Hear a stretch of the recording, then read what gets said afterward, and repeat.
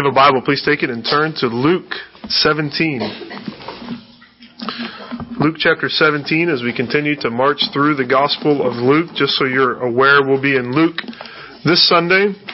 Next Sunday will be our Christmas Sunday of sorts. And so we'll take a break from Luke and think about what it means that Christ has come. And then we'll end off the year by finishing up Luke 17, thinking about the coming kingdom. That's a good way to end the year, to think about the coming kingdom. So please pray for me as I try to work through Luke 17, 20 to 37 and understand that well.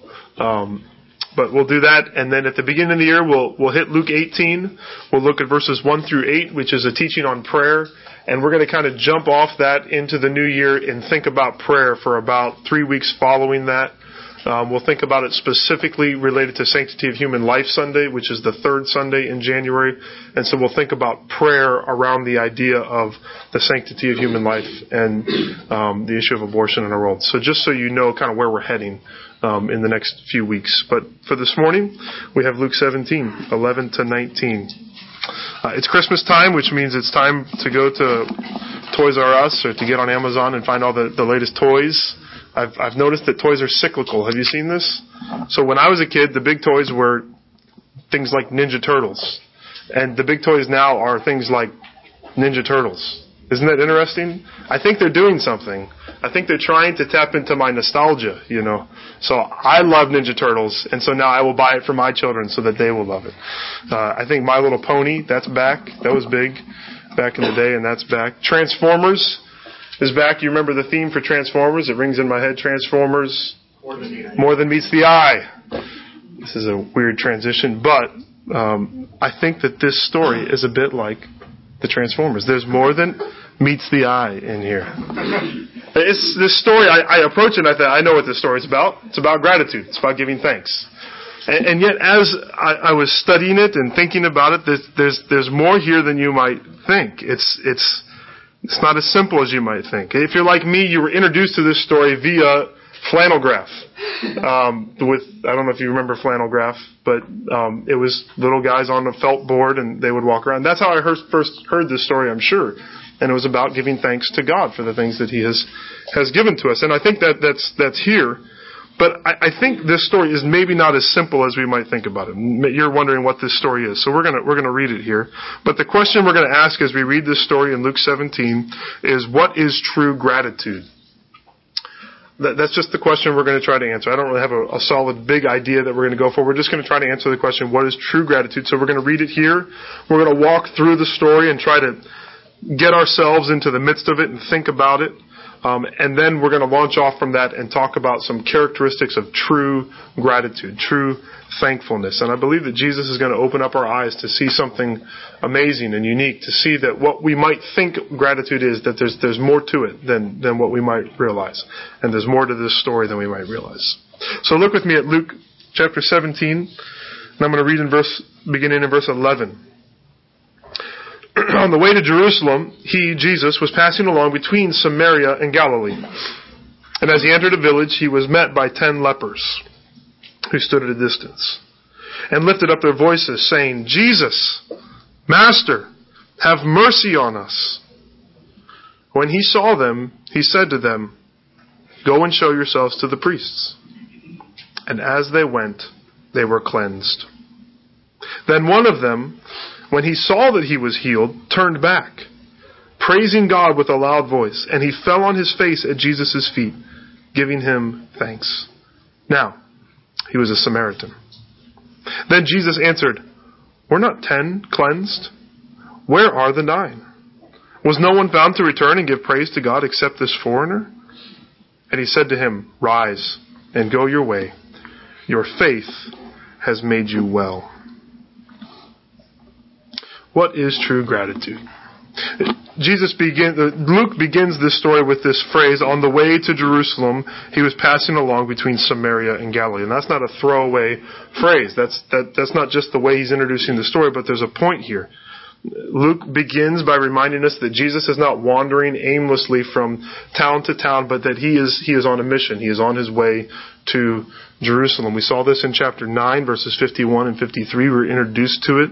Showed up again in chapter 13, verse 22. It's here, and we're going to continue to see it more and more. That Jesus is on a mission. He has set his face to go to Jerusalem, because he knows that it's in Jerusalem that all of the tension around him is going to come to a head. It's in Jerusalem that he's going to face trial, that he's going to be sentenced to death. This is where he's going to die on the cross as a criminal. This is where he's going to accomplish our salvation. And we could say, in some sense, that from the moment he was born on the first Christmas, he was on a journey to Jerusalem. And so now we look here, and a 30-something-year-old man is walking, and each step that he takes, he's getting closer and closer to his destiny, which is Jerusalem. But until then, he's passing between Samaria and Galilee, which I think describes his physical location, but it also describes sort of the focus of his ministry. Peter and Paul later on in the New Testament are going to be the ones who really introduce this concept that the kingdom of God, the message of salvation, is for all people, is for all nations.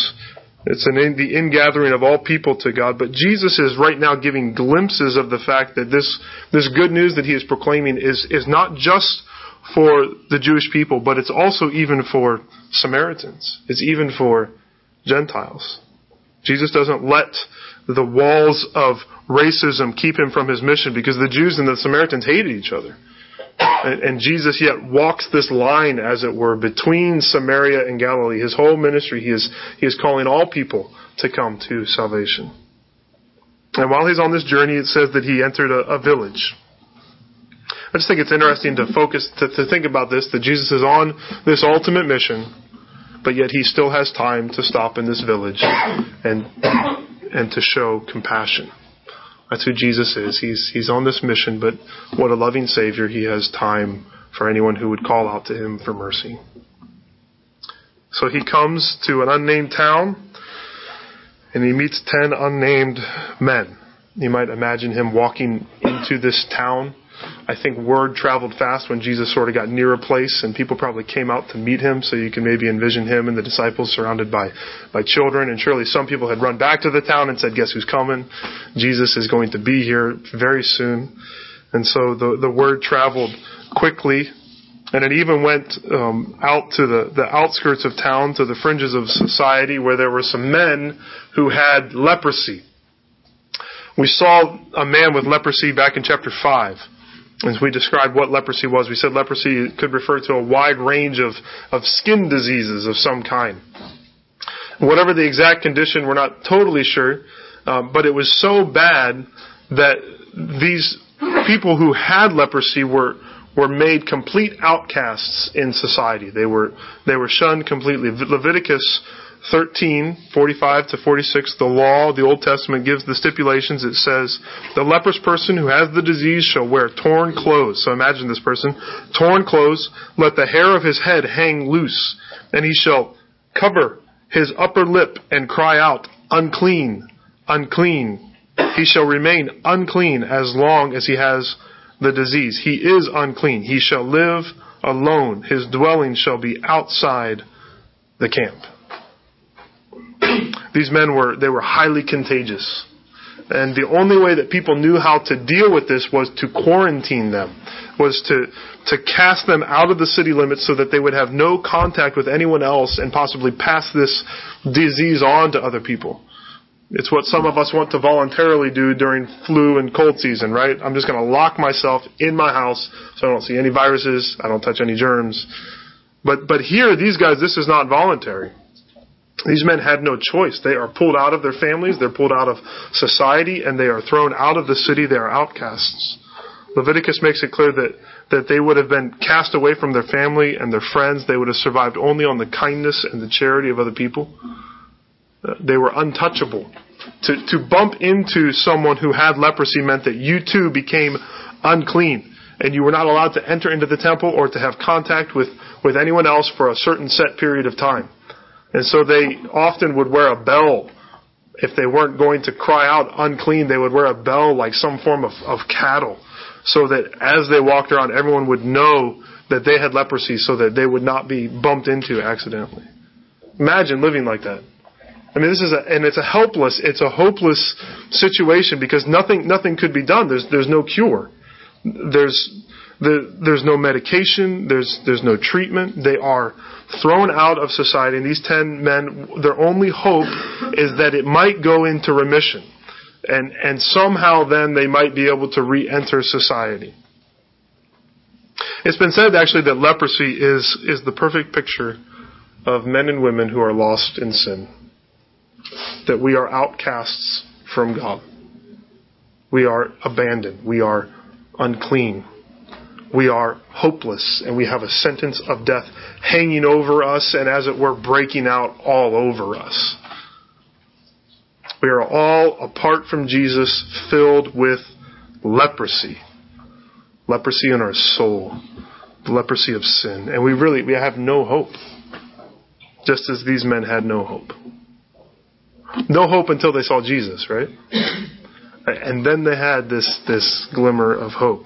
This is hope. They had heard about Jesus. They had heard about his power to heal. And I'm sure that they heard about that one time when he actually walked up to a leper and touched him and healed him. Can you imagine what that would mean to these guys?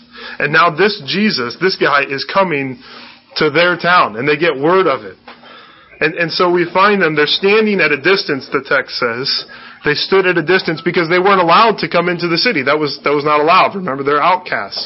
And so they get as close to the city as they can, and they're trying to get Jesus' attention. And again, this is just my imagination running wild a little bit, but maybe Jesus doesn't see them. They can't get close enough, and they can't get his attention. So, I don't know, one guy has the idea, let's all get together, okay? And when I count to 3, we're all going to say, Jesus, Master, have mercy on us. Okay, everyone got it? And so they do it. They count 1, 2, 3, and it goes terrible the first time because that's how those things always go the first time. I thought it was 1, 2, 3, go. You said 1. So they get it together and they cry out and they get Jesus to turn and they get everyone else to turn too. And they all look in stunned silence out sort of on this hillside. You might see them. These 10 lepers. Their hair is long. Their clothes are torn. And they're standing there. And everyone looks. And Jesus looks. And Jesus sees them. And so who cares about the judgmental looks of everyone else, right? Jesus sees us here. He hears them. They're crying out, it says, for mercy. Have mercy on us. Jesus, have compassion. Show us some pity. It's the same word that we saw back in chapter 16 that the rich man, when he was calling out to Lazarus, for Lazarus to come and dip some water on his tongue, he was calling out for mercy. That's the same idea here, that these men are in a living hell, and they are saying, God, Jesus, have mercy on us. And just think about this. They're crying out, and they are crying out, that their act of crying out is in fact faith, isn't it? Because they believe something about Jesus. They believe that he, unlike anyone else, can actually heal them. Why else would you cry out to him if you didn't have some measure of faith in his ability? And so they're praying, as it were. They're praying for mercy. Everyone wants mercy. Who doesn't want mercy? Who doesn't want compassion? Everyone prays to God in times of needs. In times of need. And everyone asks for help. Even people who question God in the daytime, when the night gets dark, they are calling out to God for mercy and for compassion. And we too. We may forget God when things are going well, but if we're in a hopeless situation like these men were, we're crying out for mercy. What else can we do but cry out for mercy? And Jesus hears our cries. Jesus hears these cries for mercy, just as he heard these men. He listens to us. And what does he say to them? When he saw them, he said to them, go and show yourselves to the priests. Why? Well, the priest functioned as some sort of like local health inspector. in those days. So the priest, part of his job was not just the daily sacrifices, but he was also in charge of actually checking out to see if people had this disease. So he would say if someone had leprosy or didn't have leprosy. And if someone had leprosy and then they said they didn't have leprosy, they had to go to the priest, and the priest could say, no, you don't have leprosy anymore, or actually you still do. And so they would come, and then if that person who had leprosy now didn't have leprosy, then the priest would do certain things to cleanse this person, perform certain sacrifices, and that person could then be restored to their family and society. So when Jesus says, go to the priest, Jesus is asking them to believe that if they go, they will be healed. He is asking if their faith is great enough, not just to simply say, Lord, have mercy on us, but will their faith move in positive action? Will they actually go to the priest? Because if they look at their present situation, Jesus says, go to the priest. And they say, why would I go to the priest? I still have leprosy. It's still all over me. So Jesus is saying, I want you to believe that if you will listen to me and you will go to the priest, that you will be healed. He's inviting them to walk away in faith. I think that's what God does sometimes, doesn't he? That we pray for mercy, which is right.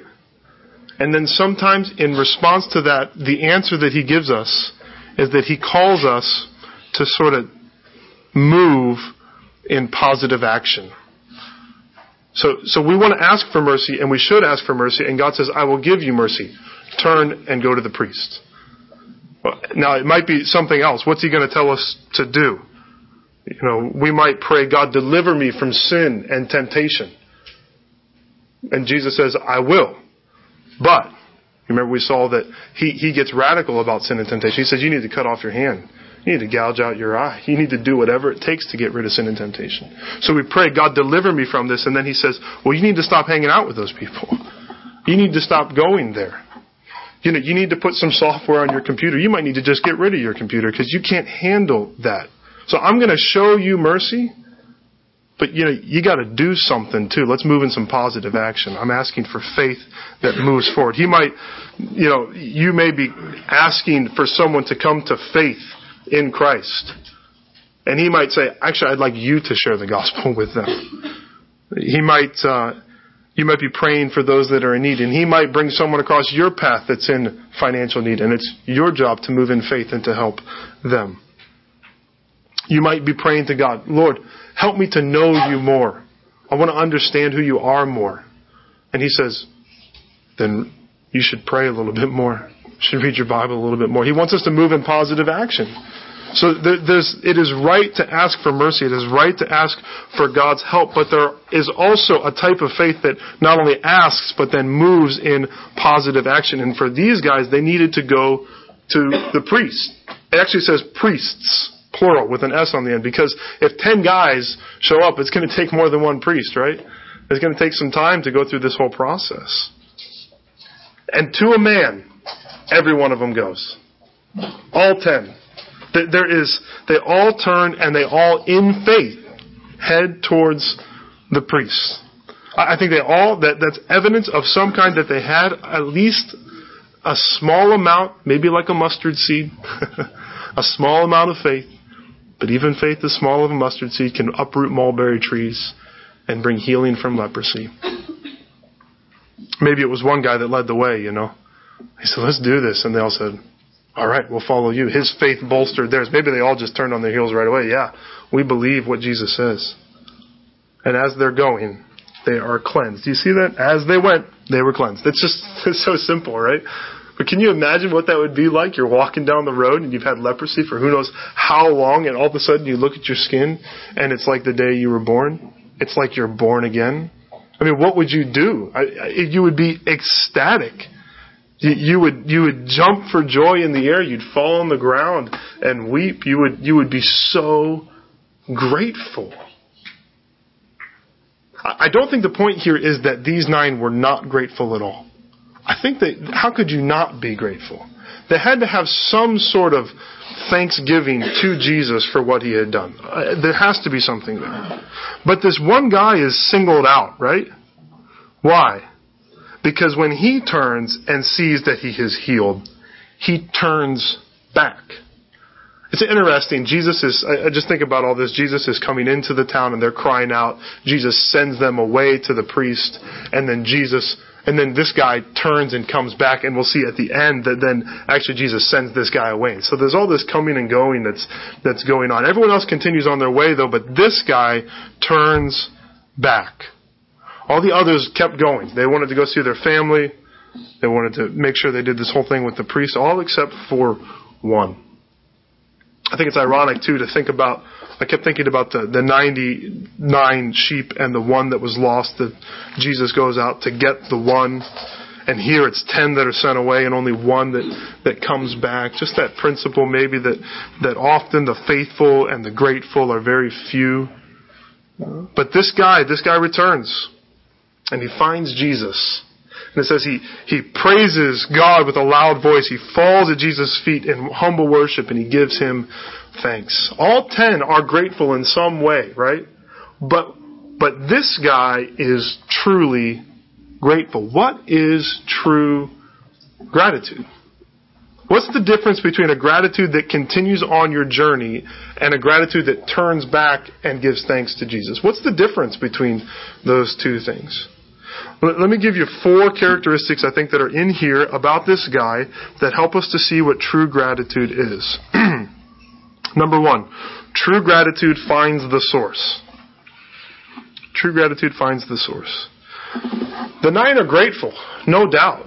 They're grateful. They're grateful for the healing. But in their joy over this gift that they've been given, they forget the giver of the gift. They were thankful for the healing, but they were not thankful to the healer.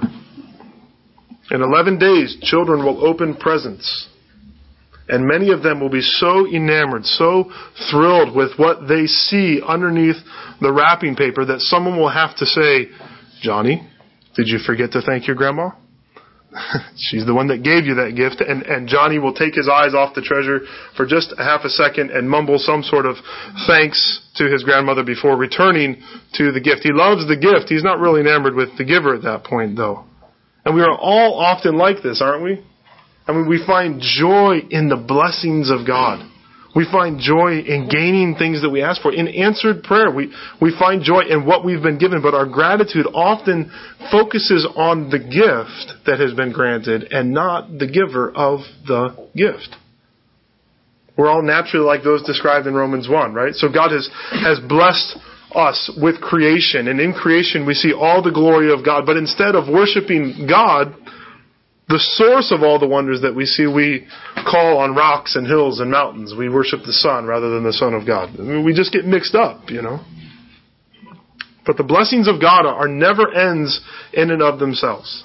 They are intended to draw us to Christ, who is the source of all those blessings.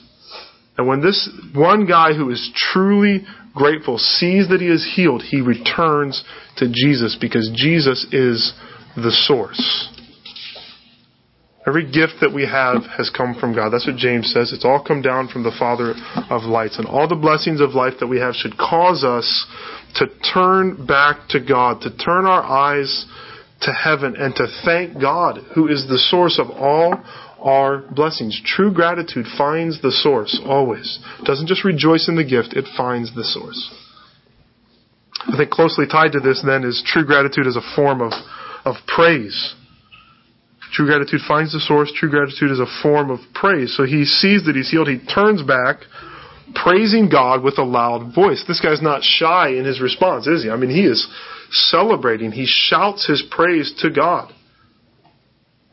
He finds Jesus and he exalts in Jesus. He extols Jesus, not simply as not just the gift, but as God himself. He celebrates Jesus. He's like the shepherds, right? That's what the shepherds do when they find out that Christmas. They return, glorifying and praising God for all that they had seen and heard. Charles Spurgeon, some 150 years ago probably, preached a sermon and on this passage and made the point that most of us pray more than we praise. Think about that. Most of us pray more than we praise. He said to his church, and he says to our hearts now, listen to this, a bit long quote, but worth it. He says, you pray little enough, I fear. So he says to his church, you pray little enough, I fear, but praise, where is that? At our family altars, we always pray, but seldom praise. In our closets, we constantly pray, but do we frequently praise? Prayer is not so heavenly an exercise as praise. Prayer is for a time, but praise is for eternity. Praise, therefore, deserves the first and highest place, does it not? Listen to this sentence. Let us commence the employment which occupies the celestials. So let's do what they do in heaven, is what he's saying. Prayer is for a beggar, but I think he is a poor beggar who does not also give praise when he receives alms. I think we'd all agree with that. Praise ought to naturally follow upon the heels of prayer, even when it does not, by divine grace, go before it. If you are afflicted, if you lose money, if you fall into poverty, if your child is ill, if chastisement visits you in any form, you begin to pray. And I do not blame you for it. But should it be all praying and no praising? Should our life have so much salt and so little sweet in it? Should we get for ourselves so often a drink from the rock of blessing and so seldom pour out a drink offering unto the Lord Most High? Come, let us chide ourselves as we acknowledge that we offer so much more prayer than praise. Isn't that true? I mean, I feel that. When I'm in need, I pray. But how long do I praise once I get what I want? I get what I want, I move right on. So let's be grateful. And true gratitude, it doesn't just find Jesus as the source of the blessing, but true gratitude then praises Him. True gratitude is a form of praise. Notice briefly next, true gratitude is filled with humility. True gratitude is filled with humility. We might assume that the 9 who did not return in some way were fighting pride or selfishness, which is the root of nearly all sin, isn't it? They had been healed, and now they had things to do. They had people to see. They had stuff they had to get done. Maybe they thought, well, I'll return later and thank Jesus, but they never did. They called out to Him, Lord, Master. But they, in fact, were their own masters. And they went where they felt like it was important for them to go and did the things that they felt like it was important for them to do.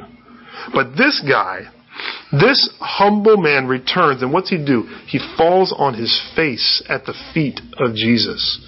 He has no sense of deserving this gift.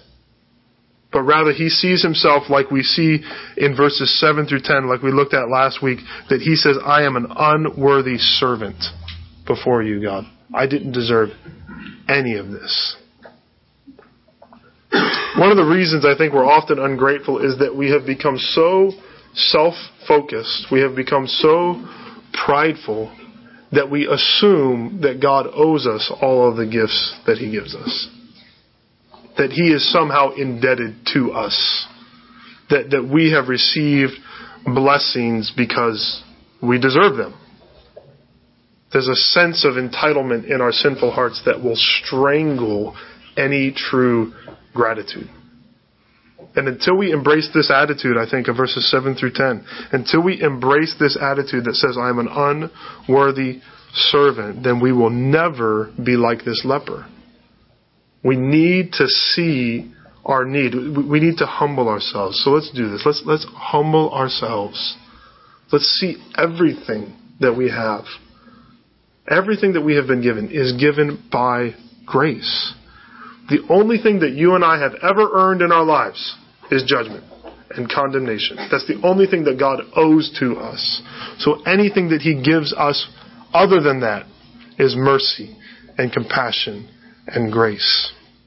And if we think that way, then we will show true gratitude in any and all circumstances.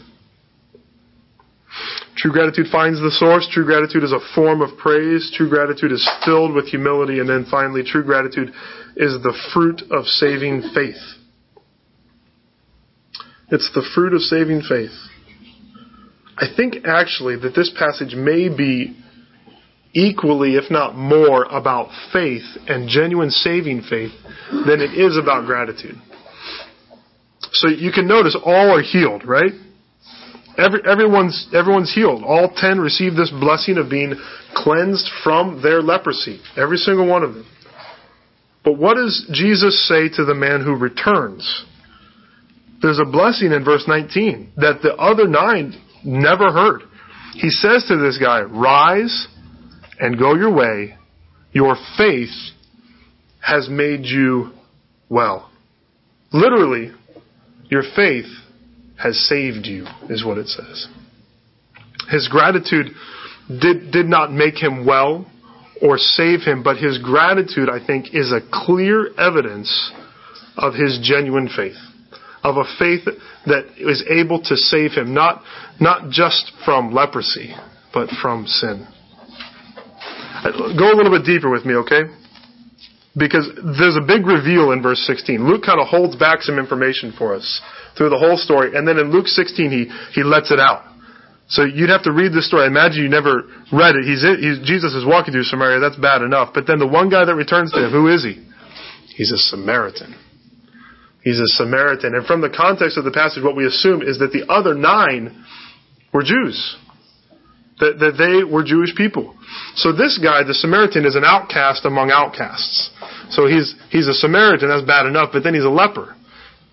Misery loves company, though, and so the Jews take him in, at least at this point, and so they're together. The Jews hated the Samaritans, though. But what's so interesting is that Jesus always, and this isn't a parable, so he's not making this up, but very often the Samaritans are the heroes. Who's the guy that helps the man stranded on the side of the road? It's the good Samaritan. Jesus is finding these unlikely characters. So the other 9 are Jews, and when they are healed, they continue on their journey. Their journey where? To the priests. That's where they're going. Because it's the priests who can pronounce them clean, who can place them back into society. And their lack of gratitude, it's not just they lack gratitude, but their lack of gratitude is a revelation that they have a lack of faith in Jesus. What are they trusting in? They're trusting in themselves. They're trusting in some sort of religious system. And so their lack of gratitude reveals this lack of faith, and their lack of faith in Jesus causes them to miss out on the greatest blessing, which is not the cleansing of the body, but the healing of their souls, the cleansing of their souls.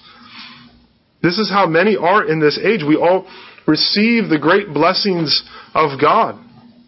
We receive so many things from Him. If not in creation, there's special blessings that we have all received beyond even just the fact that the rain falls on us, that the sun shines on us. We've been given so much, but these gifts are intended to draw us to Christ in saving faith. And these guys, they miss that. There's a greater blessing that's intended to come, and they totally miss this blessing. Their lack of gratitude, their unwillingness to turn around and receive this shocks Jesus, it says. He is shocked at their lack of faith because it reveals, by their lack of gratitude, because it reveals that they do not believe in Him. So when the Samaritan is healed, he turns. He was heading to the priests, but now he forsakes the priests. I'm not going to the priest. Why would I go there? What can the priest do? The priest could pronounce him clean. Jesus made him clean. The priest could restore him to his place in society. Jesus could invite him into the kingdom of God. The priest, he would come to them and they would offer some sort of burnt offering and then a grain offering on his behalf. And maybe the Samaritan somehow saw what the author of Hebrews is talking about later on. That he sees that these sacrifices, they're just a reminder every day that we have to that we sin all the time, and that the blood of bulls and goats can never take away sin. But Jesus, praise God for Jesus, because Jesus has opened up a new and a living way through His flesh. Jesus has become the great high priest, and Jesus has become the Lamb who is sacrificed for us. I read it this weekend, this book called The Supper of the Lamb by a guy named Robert Capon. He says it poetically. So let me give you some more poetry this morning.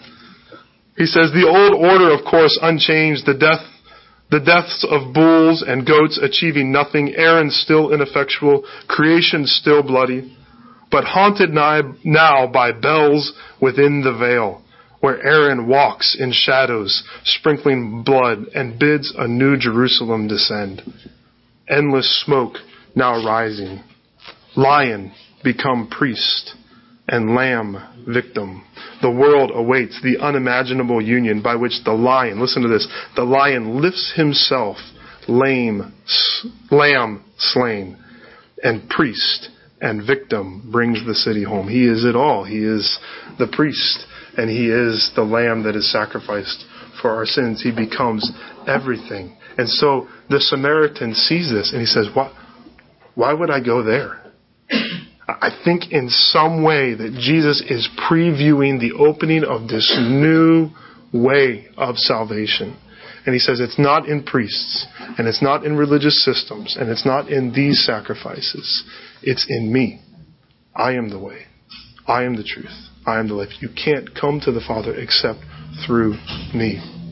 And the ungrateful ones were in fact the unfaithful ones. They had no faith. They did not see who Jesus was. But this guy, the Samaritan, looks at his flesh and he sees that he has been cleansed, but he sees that he needs not just to be cleansed from leprosy, but to be cleansed from his sin. He sees his flesh and it's as if he's born again in this world, but he says, I need to be born again in the Spirit because there is still rottenness in my soul. How amazing then that the 9, they receive this blessing, they receive this healing, but they miss it. They miss the salvation because of a lack of gratitude. I'd appeal to you, don't miss this, okay? If you have received grace upon grace upon grace in Christ, if you have received blessings in your life, and you are thankful for the blessings themselves, and you are not thankful to the source of those blessings, if you do not turn to Jesus, then you will receive blessings. You might be cleansed from your leprosy. You might have all the blessings that you want, but if it doesn't draw your heart to faith in Jesus, then you've missed the point. Everything that Jesus does is to draw us to himself. So when the man is lowered down, the paralytic, remember that? He's lowered down, and what's the first thing Jesus says to him? Your sins are forgiven. But the guy couldn't walk. But what did he really need? He needed his sins forgiven. And then he says, so that everyone knows that I have the authority to say your sins are forgiven, get up, take your bed and walk. But if Jesus never gives us any other blessings, the blessings that he's given are meant to draw our hearts to him. We are to see ourselves as unworthy of any gift that he gives us. And then we come to him and we realize that he's actually given us his very son, that he has died to make a way for us to be saved. We come to him in faith. I pray that you would do that. And I pray for us that we who are believers, that we would grow in this kind of gratitude. Let's grow in this kind of gratitude. Don't just be thankful for the gift, but go back to the source. Remember to praise Jesus. And we need to be filled with this praise, right? Let's not just spend all our time praying and asking. But when we have been given a gift, is it possible that we could, in proportion to the gift, in proportion to the prayer that went beforehand to the gift, that we could continue to praise God for that gift and give him thanks for it? Let's be humble. Let's remember that we don't deserve any of this, because humility is going to be the seed of true gratitude. And remember that gratitude is the fruit of saving faith. Because it's this beautiful evidence that we really understand what Jesus has done for us, that he has saved us from our sins. So if you have nothing else to be grateful for this morning, and we can be thankful for that, we can give God praise and thanks for the rest of our days, because he has sent Jesus to be our Savior. Let's take a moment of silence, and I invite you to give thanks to God, to give praise to God in humility for all of his kindness to us. Let's take this moment of silence, and in a moment I will close this in prayer.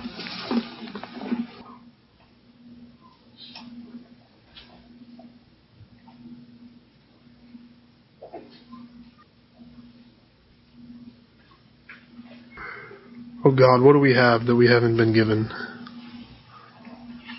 That we can give you nothing, and you have given us all things. What our sin has earned us nothing but death and condemnation. And yet the death of Jesus has earned us salvation. And so, Lord, we come to you in humility. We come not trying to pay you back for anything, but we come with deep gratitude to you. Lord, help us to always come to you as the source of everything that we have, any good thing that we have, that it would draw us not to worship the gift, but you, the giver. Help us to come in joyful, loud praise to you. Help us to be humble before you. Lord, that when we receive all the blessings that you give to us, we would not think that we're entitled to them or that we deserve them. And Lord, thank you that you have given us the gift of faith. Lord, and it's only as we have faith in you that gratitude is going to spill out of our hearts and our lives. Make us a thankful people, Lord. We give you thanks even now for Jesus, who is the ultimate friend of sinners. Pray it all in his name. Amen.